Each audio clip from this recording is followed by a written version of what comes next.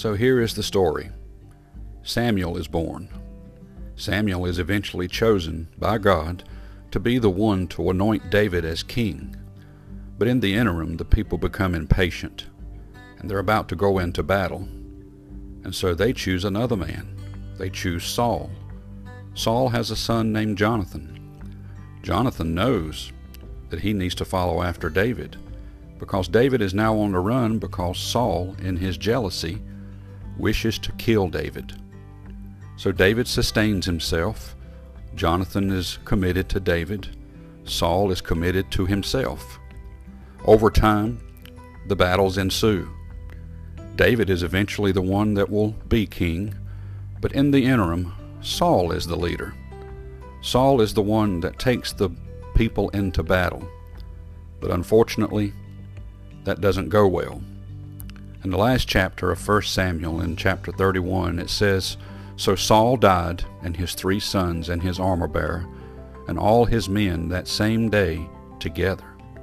And when the men of Israel that were on the other side of the valley, and they that were on the other side Jordan, saw that the men of Israel fled, and that Saul and his sons were dead, they forsook the cities and fled, and the Philistines came and dwelt therein." A battle was going on between Israel and the Philistines. The Philistines prevailed. The leadership had fallen. Maybe the leadership had failed. But in the end, the people followed after the leadership.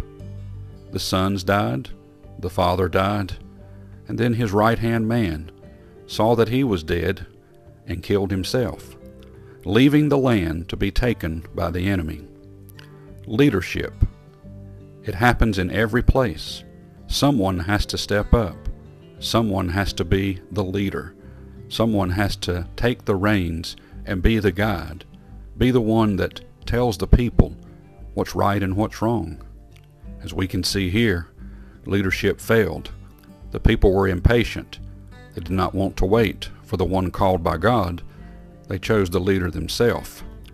Maybe we need to wait on God sometimes as leaders to do the right thing, to make the best choices, even in choosing other leaders.